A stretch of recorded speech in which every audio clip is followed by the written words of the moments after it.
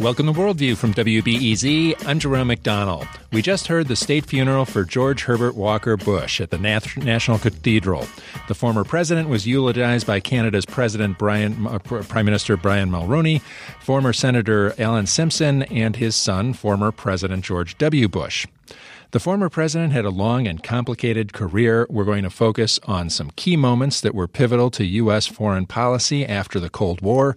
With me is historian Andrew Bacevich. His latest book is Twilight of the American Century, a collection of his selected essays since 9/11. Thanks for joining me, Andrew Bacevich. Glad to be with you. I wonder if you would comment a little bit on the tone these days. We've had George Herbert Walker Bush here celebrated for his tone of civility and compared favorably to President Trump. Does that kind of obscure things for his historical record? I think it does. I mean, civility appears to be the word of the week in Washington, and I think you're exactly right. It is the word of the week because the current president is anything but civil, and therefore paying tribute to President George Herbert Walker Bush is another way of kind of beating up on President Trump. And I have no objections to beating up on President Trump. That said, it does distract then from a necessary discussion of Bush 41's actual legacy. We should not speak ill of the dead. That said, it's important, I think, to take a balanced view of what Bush 41 achieved and didn't achieve in the realm of foreign policy. He gets a lot of credit for managing the end of the Cold War in an adequate way. How do you read that? Is that does that jive with what happened after his presidency? Well, I think he deserves great credit for the way the Cold War ended peacefully. Although, again, in this particular moment, or maybe it reflects a sort of the American-centered perspective that most of us have, you don't hear Mikhail Gorbachev mentioned. You don't hear Helmut Kohl, then the chancellor of divided Germany who presided over unification. He doesn't seem to be getting much mention. My point would simply be that, yes, the end of the Cold War was well managed, but the credit for that goes to more than just the President of the United States. Now, when we look beyond that particular moment, it seems to me that there is reason to view Bush's record with greater skepticism. I mean, the other sort of big headline is Operation Desert Storm, big victory, liberated Kuwait, punished Saddam Hussein for this act of aggression. I think most people have forgotten that in the aftermath of that victory, which was simultaneously decisive and yet incomplete, it was President Bush's administration that decided then to maintain U.S. forces in Saudi Arabia, maintain them because Saddam was still in power. And I think that was undertaken with very few, little appreciation of the implications, because the truth is that decision to maintain U.S. forces permanently in Saudi Arabia set in train a series of events that would lead to 9/11, and then, of course, beyond 9/11 would lead to other events such as the global war on terrorism, the invasion of Iraq, and so on. I'm certainly not saying that Bush 41 deserves to be held responsible for all of those subsequent developments, but he set things in motion. And that needs to be part of his historical legacy. It was interesting. At the time, we were told, well, the U.S. troops are in an isolated part of Saudi Arabia. Nobody's going to mind. We know this is unprecedented, but we're going to keep an eye on Saddam Hussein, and that's the more important thing. The Saudis want to do it. This is a good idea. Well, I think I am not sure the extent to which the Saudis wanted to do it, although it is certainly the case that the royal family was uneasy about the fact that Saddam Hussein had managed to hang on to power despite suffering that victory. There's another angle here that probably deserves to be explored at least a little bit, and that is that perhaps not Bush himself, but certainly senior members of the administration viewed this success in Operation Desert Storm as kind of a wedge, or perhaps maybe I should say an opportunity, that we had ostensibly demonstrated that we had achieved great military supremacy. And there were people in that administration, I think Secretary of Defense Cheney would be one prime example of this, who felt that this moment, the end of the Cold War, this moment when we had defeated Saddam Hussein, was an opportunity for the United States to achieve what global supremacy. That we were now going to call the shots, and then in particular, we were going to call the shots because we had this apparently, I think it was an illusion, but had apparent military supremacy, and all this, of course, gets put into print in the notorious Defense Planning Guidance of 1992. If you're looking for a blueprint of what happens after 9/11, that document from 1992, written by people who worked for Bush 41, that's a good document to go to. I'm talking with historian Andrew Bacevich. His latest book is Twilight of the American Century. Coming up in a moment, we'll have Global Notes, our look at international music, and we'll explore taiko drumming. I want to say more about the 1992 Defense Planning Guidance document. It is, I was just reading a piece by Zalmay Khalilzad, who people remember from the George W. Bush administration, and he was very enthusiastic about the United States not disarming at the end of the Cold War, not standing down, but being able to get in there and fight more wars and dominate anybody and make sure that no other hegemon pops up. The Defense Planning Guidance document was really a very dominant document. They wanted dominance and were setting out a course to do it in the document. Well, it was. We should emphasize this was a classified document, and the public only learned about it because it was leaked. I think it was to the New York Times, maybe to the Washington Post. But the document began by saying, hey, the Cold War has ended. What now are the implications for U.S. policy? And that process of posing questions, also taking place in the immediate aftermath of Operation Desert Storm, yields answers such as, hey, maybe we don't need to rely on allies anymore. Maybe we can use force when and where we choose to use force, not necessarily simply for defensive purposes. So it was a preliminary expression of ideas that are going to circle back around after 9/11, when, of course, we have another Bush Jr., in the White House, and not so incidentally, some of the people involved in drafting the Defense Planning Guidance of 1992 are back in power in senior positions. Cheney is now the vice president, for example.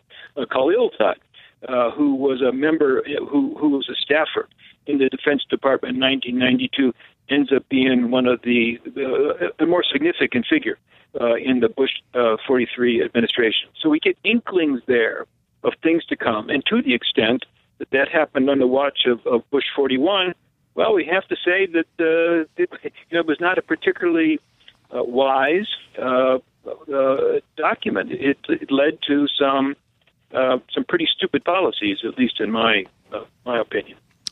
Andrew Bacevich is a historian. He's a former colonel in the U.S. Army, and his latest book is Twilight of the American Century. It's a collection of his selected essays written since 9/11.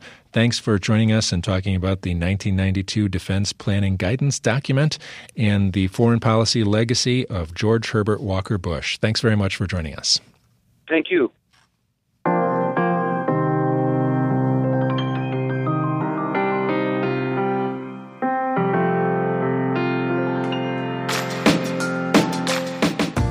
Coming up after the break, we'll have Global Notes, our look at international music, and get ready, we're going to explore taiko drumming. I'm Jerome McDonnell. You're listening to Worldview on WBEZ.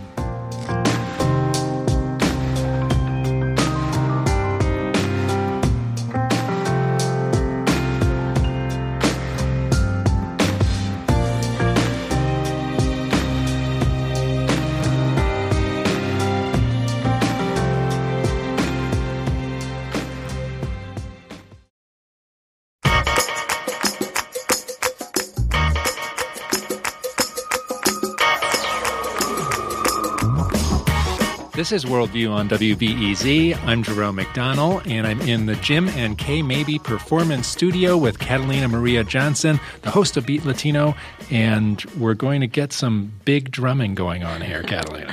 Really big drumming. Taiko drumming. You may not know, but we really have quite a treasure here in Chicago. You don't really have to go very far for it. We have Tsukasa Taiko, led by Tatsu Aoki, and a wonderful ensemble and a wonderful set of classes that you can take. So it's the whole package, and it's for real. It's taiko drumming from Japan in a very special and unique twist given by Tatsu Aoki. And we have Tatsu right here. Yes.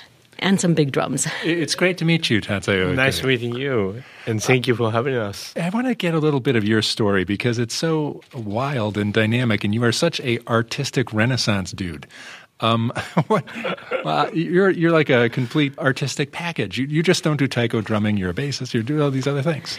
Jazz musician. Yeah. Visual artist, filmmaker.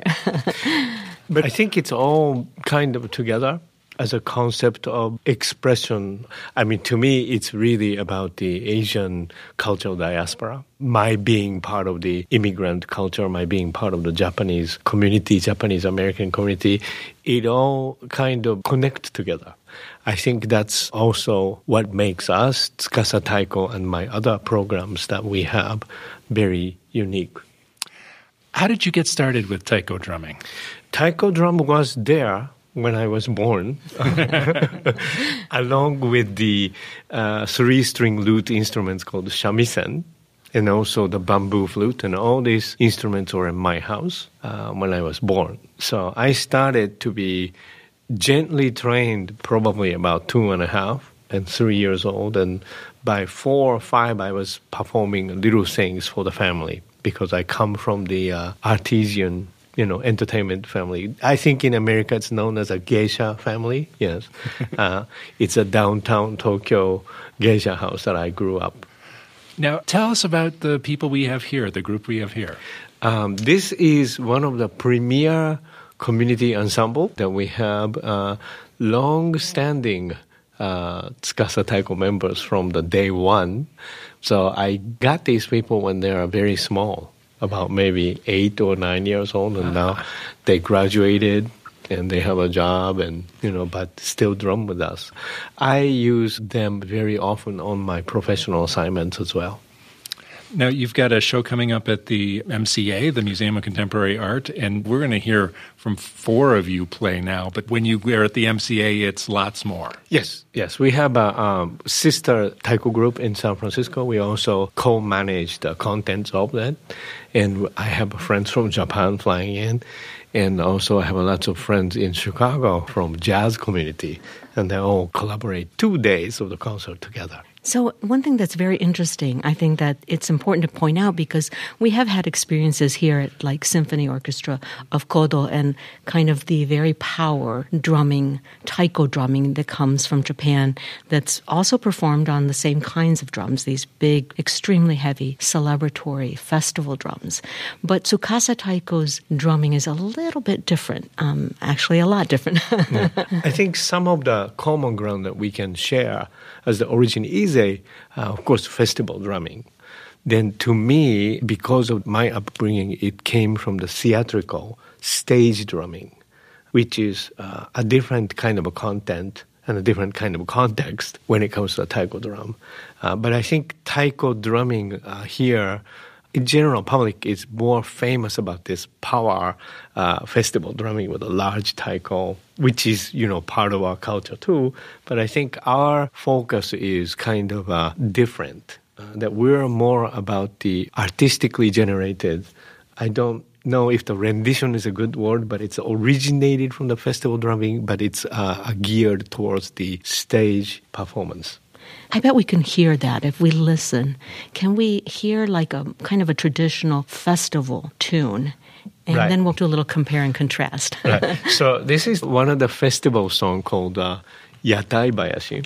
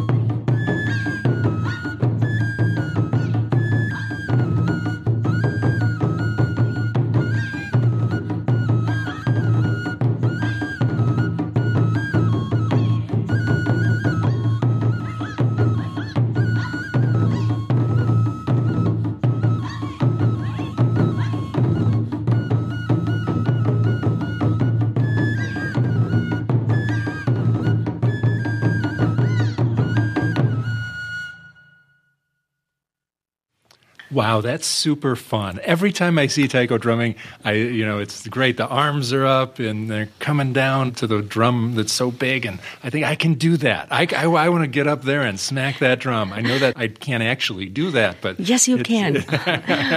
In the interest of full disclosure, I take classes. Oh, yeah. Is it easy? With Tatsu-sensei. No, it's not. See, I know it's not but easy. What you're saying is very accurate. With the arms going up, it's because there's a whole choreography. It's not like you just bang on the drum, but the choreography and the timing of the choreography and the timing of the dance and the form, which are kata, they're the ones that actually then create the melody. So it's a combination of choreography and dance and rhythm and memory. That was very short, but a lot of the pieces are very, very long. I have to say that, however, Tatsu-sensei is extremely patient with us. But this is a very traditional kind of song, and this is a song that many ensembles will have their version of. It's kind of power festival taiko. But what Tatsuo Aoki brings and Tsukasa Taiko bring are a different, I don't want to say level of playing, but a different sense, which is informed also by the diaspora, by jazz. Tatsuo Aoki is an amazing jazz musician, bass player, and his experience in the African-American jazz community, in the Asian jazz community, and this different sense of kind of the 70s Tokyo jazz scene that also comes through in a lot of these pieces. So, let's hear that one. Let's hear some of that. What would you suggest, Tatsu? First, I want to show you just a little bit of the kind of a cyclical festival beat. Then we will play a short song for you.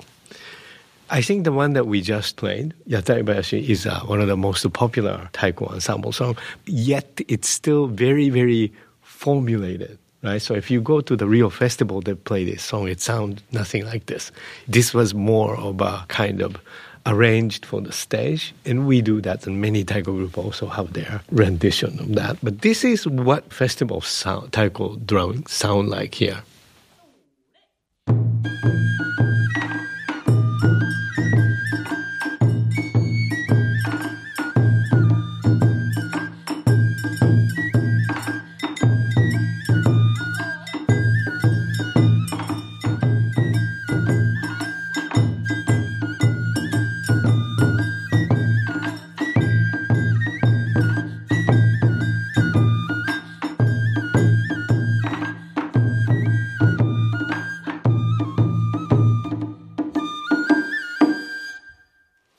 So that's one of the examples. This is what it sort of sounds like in a variety of different neighborhoods in Tokyo where I grew up.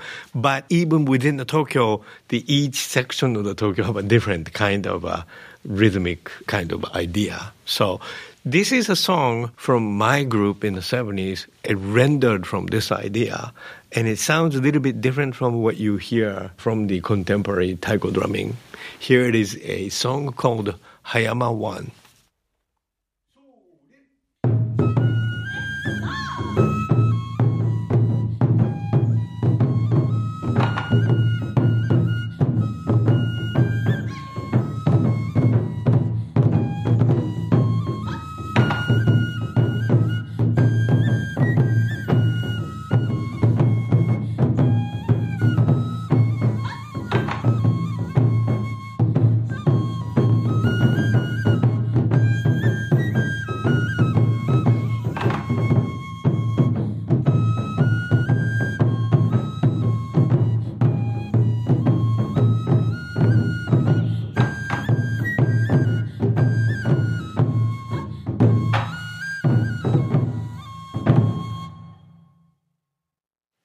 So at the MCA performance, actually, the audience will get to see a little bit of all of these kinds of styles. Yes. We would play some of the so-called standard songs of the ensemble taiko drum, and also many of our original that come from mid to late 70s taiko in Tokyo.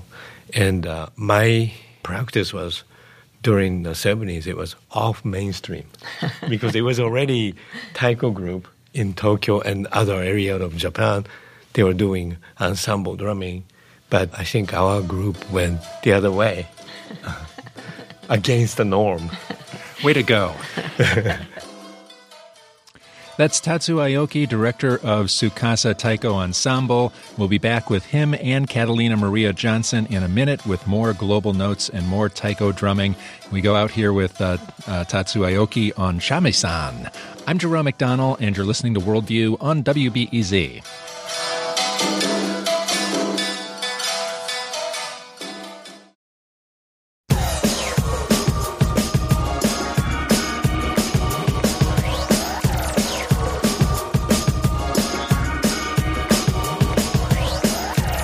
This is Worldview on WBEZ. I'm Jerome McDonnell, and I'm in the Jim and Kay Maybe Performance Studio with Catalina Maria Johnson, and we're talking with Tatsuo Aoki and discussing taiko drumming, and he's got a show coming up at the MCA on the 8th and the 9th, and the full group will be there, and it sounds like it'll be a terrific event. And also, there's two different events. One is Saturday night is Reduction 6, and this will kind of carry forth more the kind of avant-garde legacy, I would say, which is jazzy and includes a number of jazz greats from the Chicago area, as well as the taiko of the Tokyo 70s. I'm sure, I'm here to tell you, it must have been some wild times. And then Sunday, December 9th in the afternoon, there's Taiko Legacy 15, which will give you kind of a more classic sense, if you will. And we're going to hear another song, right? So we're going to hear a song called Yoya-san. And Katarina, you play this song too. I'm not even going to try right now. Is Catalina good? Yeah, she's been doing really wonderful. He's much too kind. Everybody in the band says you're good. They're much too kind. Yeah. It's complicated. There's the choreography, there's the rhythm, and there's memory. I mean, we're just getting little snippets. But one of the songs we heard is part of a whole suite. And I think how many pieces are in the Hayama? Hayama is 8. Yeah, 1 to 8. Yes. And total time is? 15, 20 minutes. Oh, man. Yes. And that is a lot of memory. That's a lot of memory. That's just one of, dozens. You would feel so embarrassed if you messed up. Yeah. So if you were the one person who messes up. You would be. All the band people are laughing like crazy. They've all been that person. Well, there's the worst is when you're performing and your stick flies in the air. And there's a whole procedure. You pick it up and you bow and you go back to your seat. So it's a great time to talk about the compositional differences. One of the big differences is that I think the contemporary practice on what goes on with the taiko groups is they play a lot of patterns. So they have different patterns to play throughout the composition. And our group play these songs from the late 70s in Tokyo.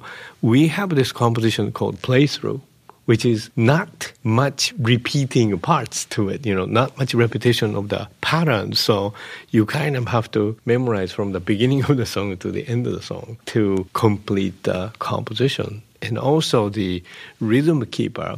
Many of the taiko groups, rhythm keeper, just one pattern and you play it. And here our ensemble is first you have to learn the whole melody of the song. Then you have to play the accompany. So that's not really consistently one rhythm that you're playing behind it. And what's the name of the tune we're going to hear here again? This is a song called Yanagimachi.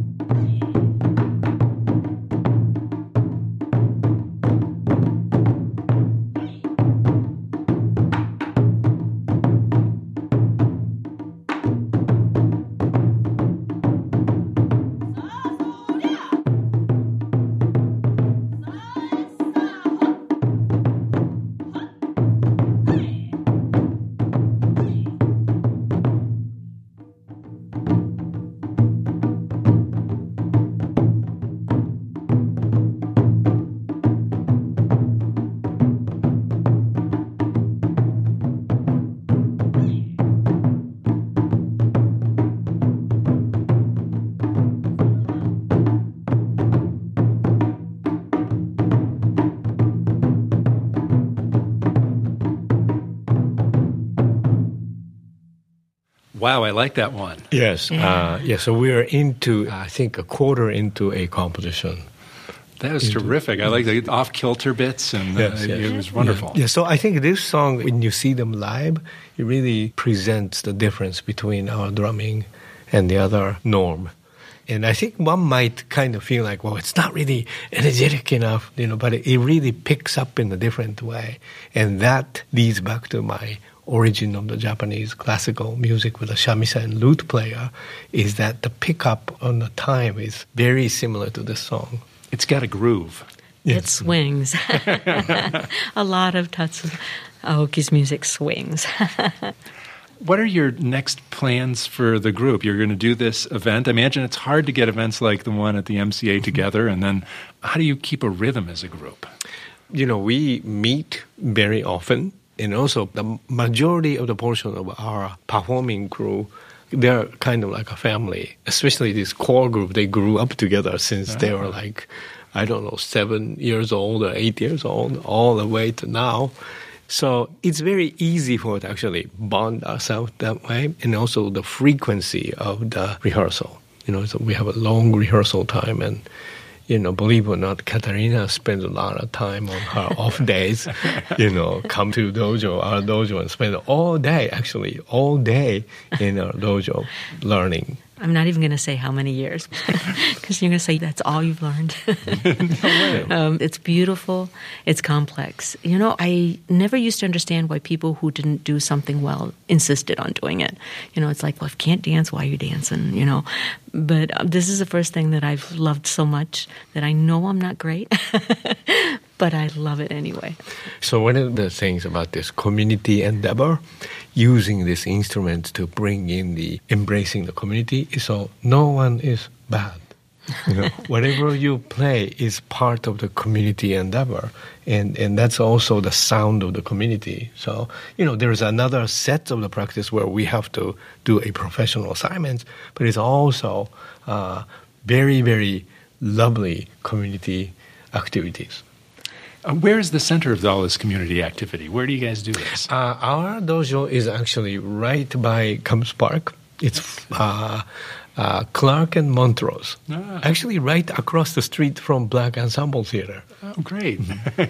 I think this will be a fantastic show, and I think people will want to see taiko drumming at the MCA with you guys. Yes. I think this will be awesome. There's also going to be a really amazing Japanese street musician. Again, some of these other classical and traditional arts are brought in. So Sunday you'll see Chindonya, and this is, again, an element that's very special to these performances. All right, so that's a show you guys are doing Saturday, and that is the more avant-garde show. Sunday, the more traditional, and also Sunday, another special workshop. Exactly, yes, right. It sounds great, and there's more information at taikolegacy.com. Yes, that's where you get all the information. It's very easy to remember. taikolegacy.com. All right. Other performances, and definitely in the summer, Tsukasa Taiko is a part of a lot of street festivals, so you can catch all the events and look them up online. Tatsu Aoki, it's been great meeting you, and I look forward to the performance. Thank you very much.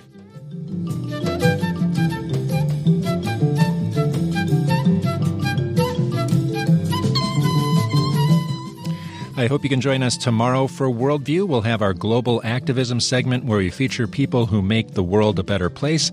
And tomorrow we're going to talk with the United Nations Association of Chicago. They do outreach to refugees in Kenya. They're helping build classrooms at a refugee camp in Kenya. We'll hear about that tomorrow on Worldview. Worldview is produced by Steve Bynum and Julian Haida. Thanks to Viviana Garcia Blanco for production assistance, and thanks to Mike Gilmore for engineering today. I'm Jerome McDonnell, and you've been listening to Worldview on WBEZ.